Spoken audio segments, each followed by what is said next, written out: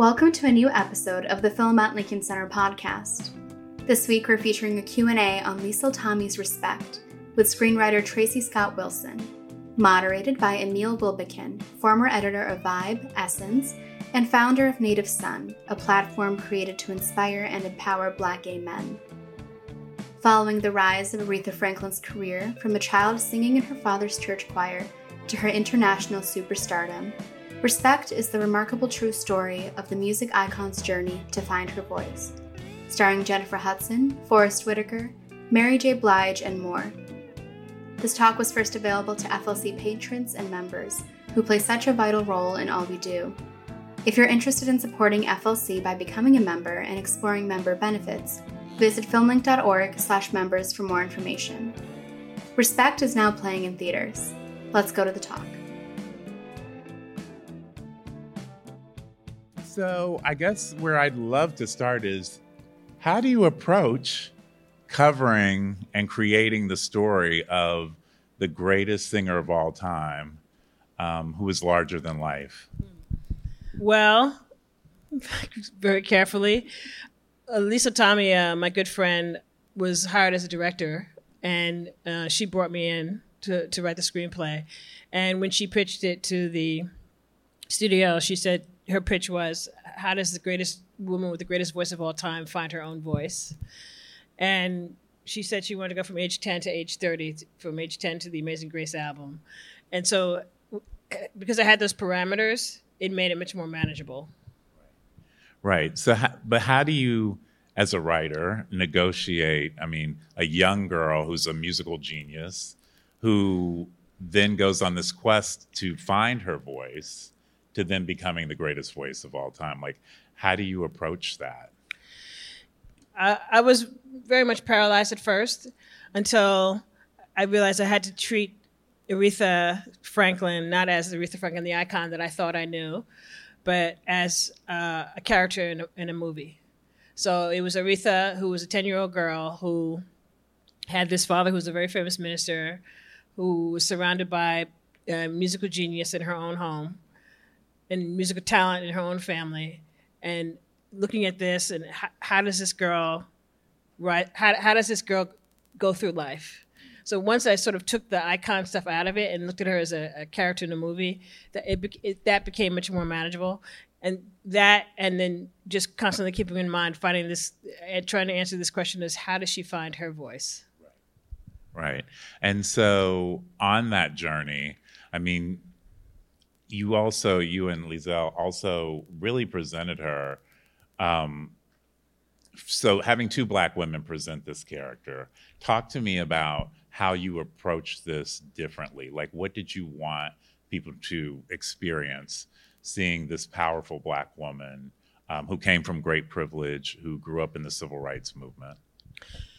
I think, when I came to it, I thought, because I grew up listening to Aretha, I thought that I knew about her, but I don't know why I thought I knew about her, because I really didn't know anything. And so we wanted sort of the audience to understand her genius, and to really, I just think that the word genius is something that is it's thrown around a lot and sort of very willy-nilly.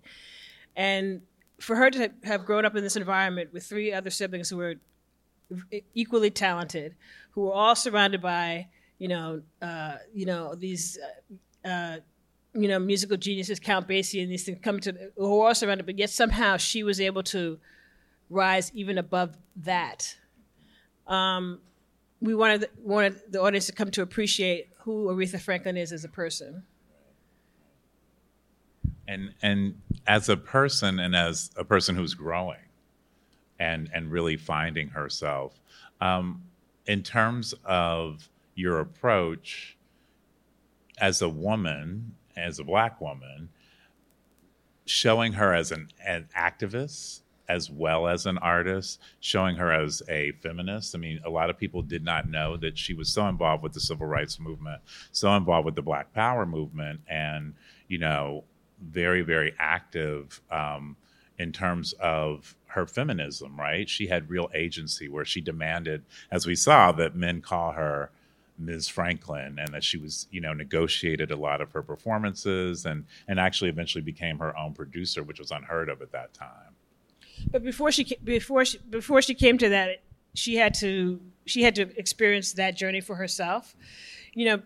As far as her activism was concerned, I mean, her father was political. Literally, Martin Luther King Jr. used to come to her house when she was a child. He was mentored by C.L. Franklin. So activism was a part of her life. Activism was sort of like, it was like singing, and singing was like breathing to her. So that was just a part of her. She just didn't. It wasn't something that she promoted or wasn't part of her image. It was just part of her life. But she sang respect before she even demanded it in her life. So she had to come, she sang it, and then she came to it, and that was the case for sort of many of the things she came to, many of her songs, is that she was singing through her pain, she was singing through her joy before she was actually ever experiencing it. And I think that that's the power of it. There are very few people in the world who have those voices, right, who can, a voice that can translate through political affiliation, through language, through time, and she was one of those. And spoke to everyone at whatever intersection they were in their being. Talk about also being a preacher's daughter and kind of the pressure of that. I know you understand that very well in your own life. Yeah, I mean, I understood it. I mean, compared to Aretha, though, I mean, her father was, was very, very famous at the time. King sort of came to eclipse him, but at the time, he was sort of the king of his time. So I didn't have that amount of pressure, but I knew, I knew other kids whose fathers were had sort of prominent churches, so I'm very aware of being under a microscope all the time, and sort of being watched all the time. And so you put that, once again, looking at this character in Aretha, you put this sort of my father's a very famous person, and then you're performing for all these people who are actually also very famous, and you're sort of a naturally sort of shy child, sort of what does all that do for you? And also at a time when, women, as you said, were not expected to speak out. Right. So it's just sort of an enormous amount of pressure for such a 10-year-old child. Right. Right. And then also having to perform all the time. Her father was very clear that he wanted her to shine and sing. So she lived under enormous pressure. I think what's so interesting to me in the storytelling is when you see her kind of continue to blossom. So when she's in the recording studio, when she's pushed too far, she finds these moments. How did you use those moments to propel her story forward? Because we wanted to, it was very important to us that it not just be this biopic, not just be sort of this Wikipedia page where this happened and this happened and this happened, so that we were just very careful in curating the songs, that all the songs were speaking to an emotional moment of her life. I mean, there were so many songs that we had to leave out. The original cut was like 5.5 hours. But it was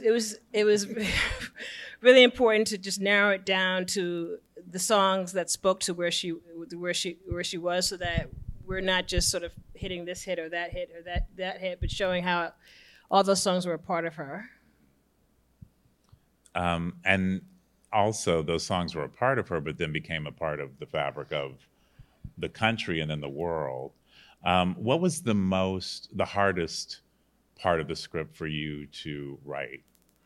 The hardest part was, I think, cracking her relationship with Ted, because we really wanted it to show that it was a real relationship, that there was real love there, that there was real admiration there, along with the darkness, along with the pain, that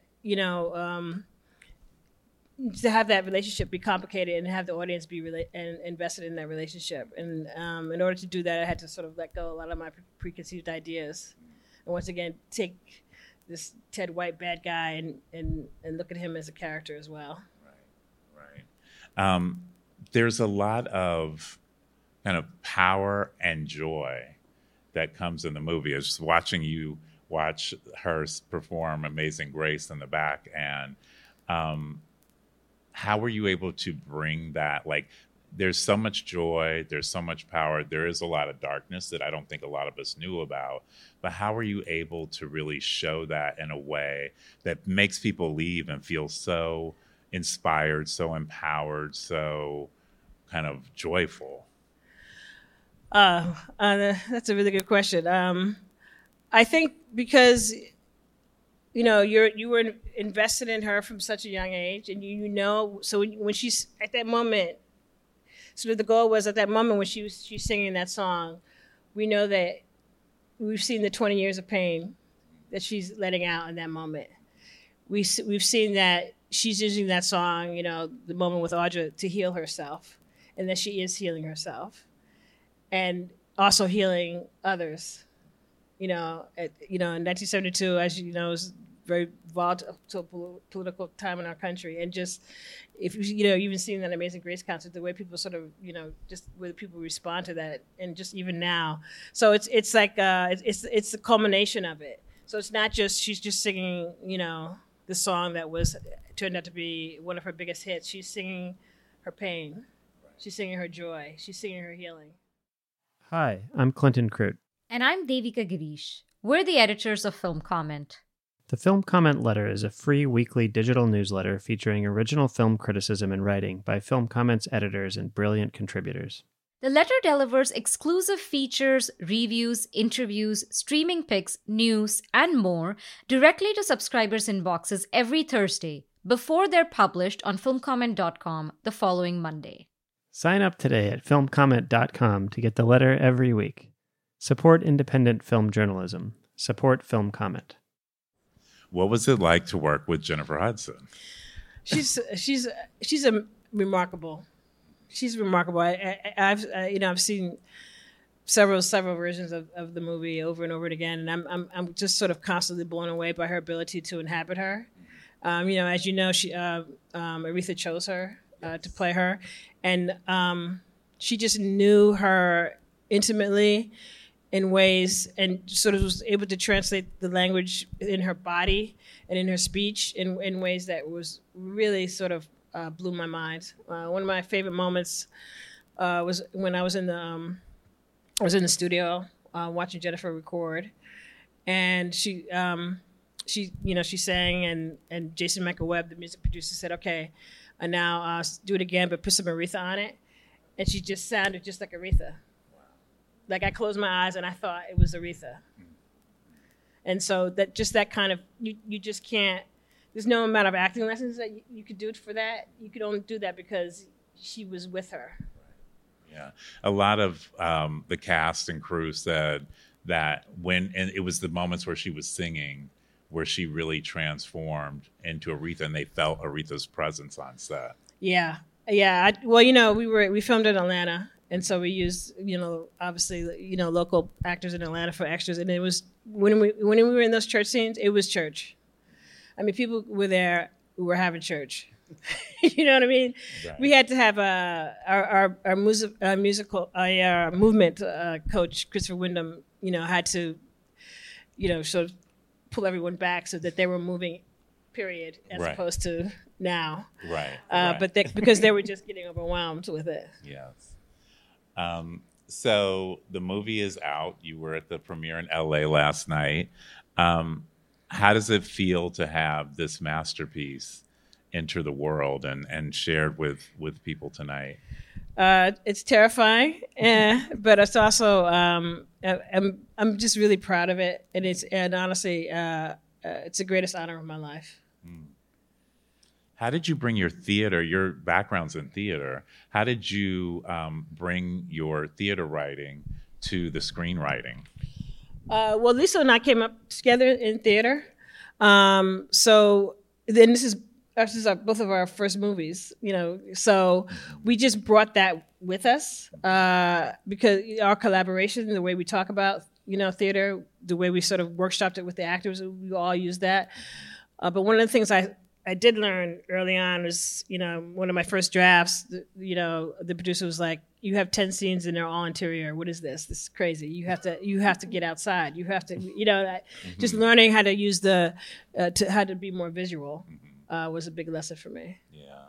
One of my favorite scenes is when Aretha and her sisters go to the park and they sit, because you don't see Black women at that time depicted in that way. And it was very, very beautiful. And also their conversation. So those are those moments that you did brilliantly, taking them outside. Yeah. Where they were like, take her outside. I was like, all right. And they're outside. Exterior New York. Park bench, yeah.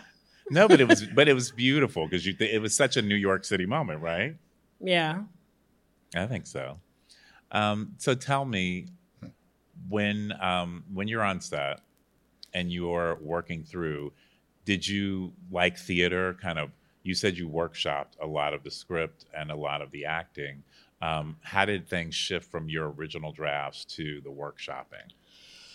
Well, I was writing. I was brought in May, and we shot in October, so there was a very truncated period of time in which to write this. So I was on set because I was basically writing every day. And there was just sort of constant. And God bless Jennifer and Marlon and all those guys for just going with it. So, we would have a rehearsal before, and if actors wanted any changes or any concerns that could raise them, and then while they were sitting at the cameras, I would do the rewrite and have the new scene for them. So that was also where theater and TV, was very helpful to me, because I learned through those sort of how to write in the moment and adjust in the moment and pivot. Yeah.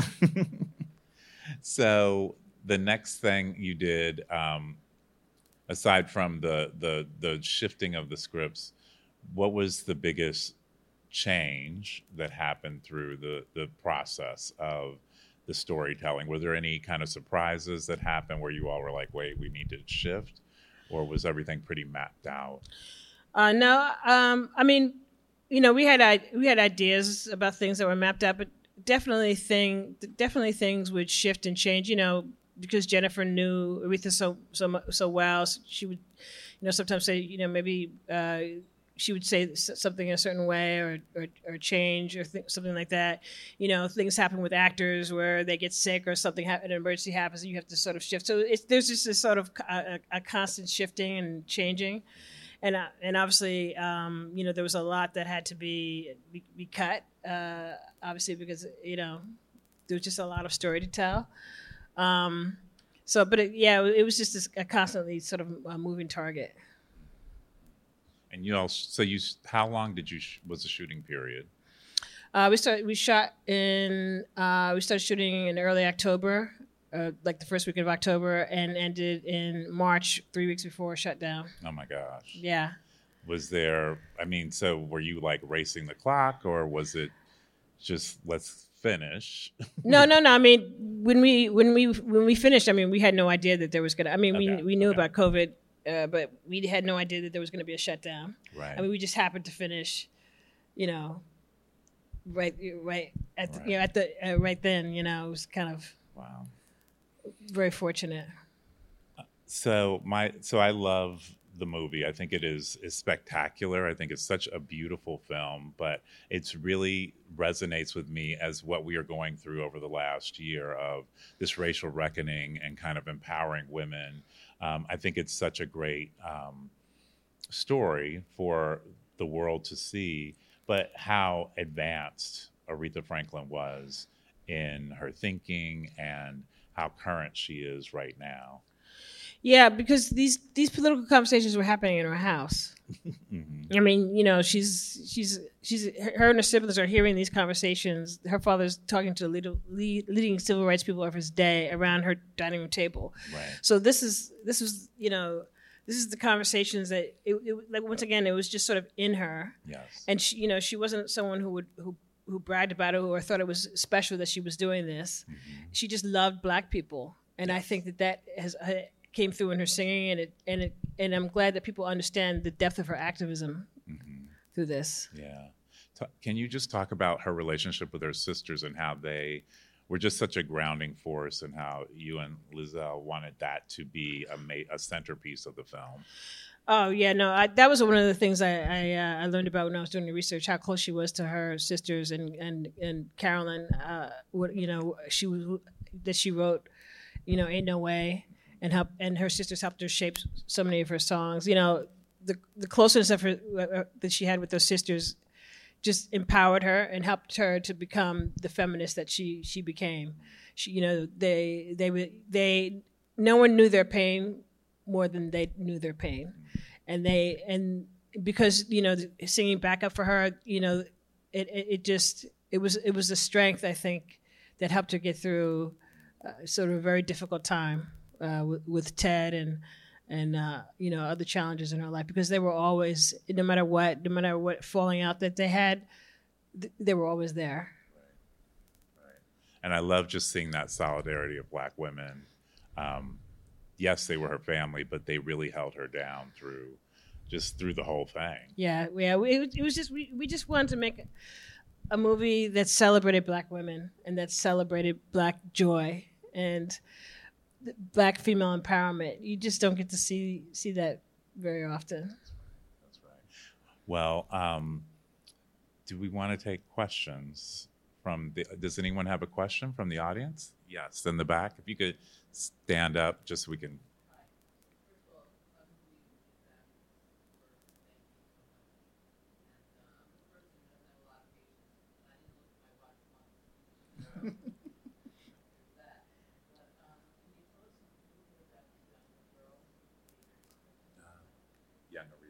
Oh, yes. Yes, she was amazing. She is just a remarkable talent. That moment when she says, how old is she? She's 10, and her voice is going on 30. And that is absolutely true. She's in the Tina Turner. She was in the Tina Turner musical, before Shutdown, playing young Tina. Yes. And I'm sorry? What is her name? Oh, God, why am I blanking on her name? Her name is, I just saw her last night. I'm sorry, I had a 5 a.m. flight. I'm looking it up. Okay, yeah. So my apologies. I just drawing a blank. But she, we auditioned a lot of young girls. Many who had, extraordinary voices, but she was sort of the only one who had sort of everything, all of it together. And to see her work with Audra was just sort of remarkable. To see Audra, who had been, singing for so long, to see this young girl whose voice is, as you saw, just a match for her, and a match, we were very, very lucky to work with her. And I'm sorry, I'm scrolling and looking. This is Sky Turner. Thank you very much. Thank you. Sky Turner. Yes, sir.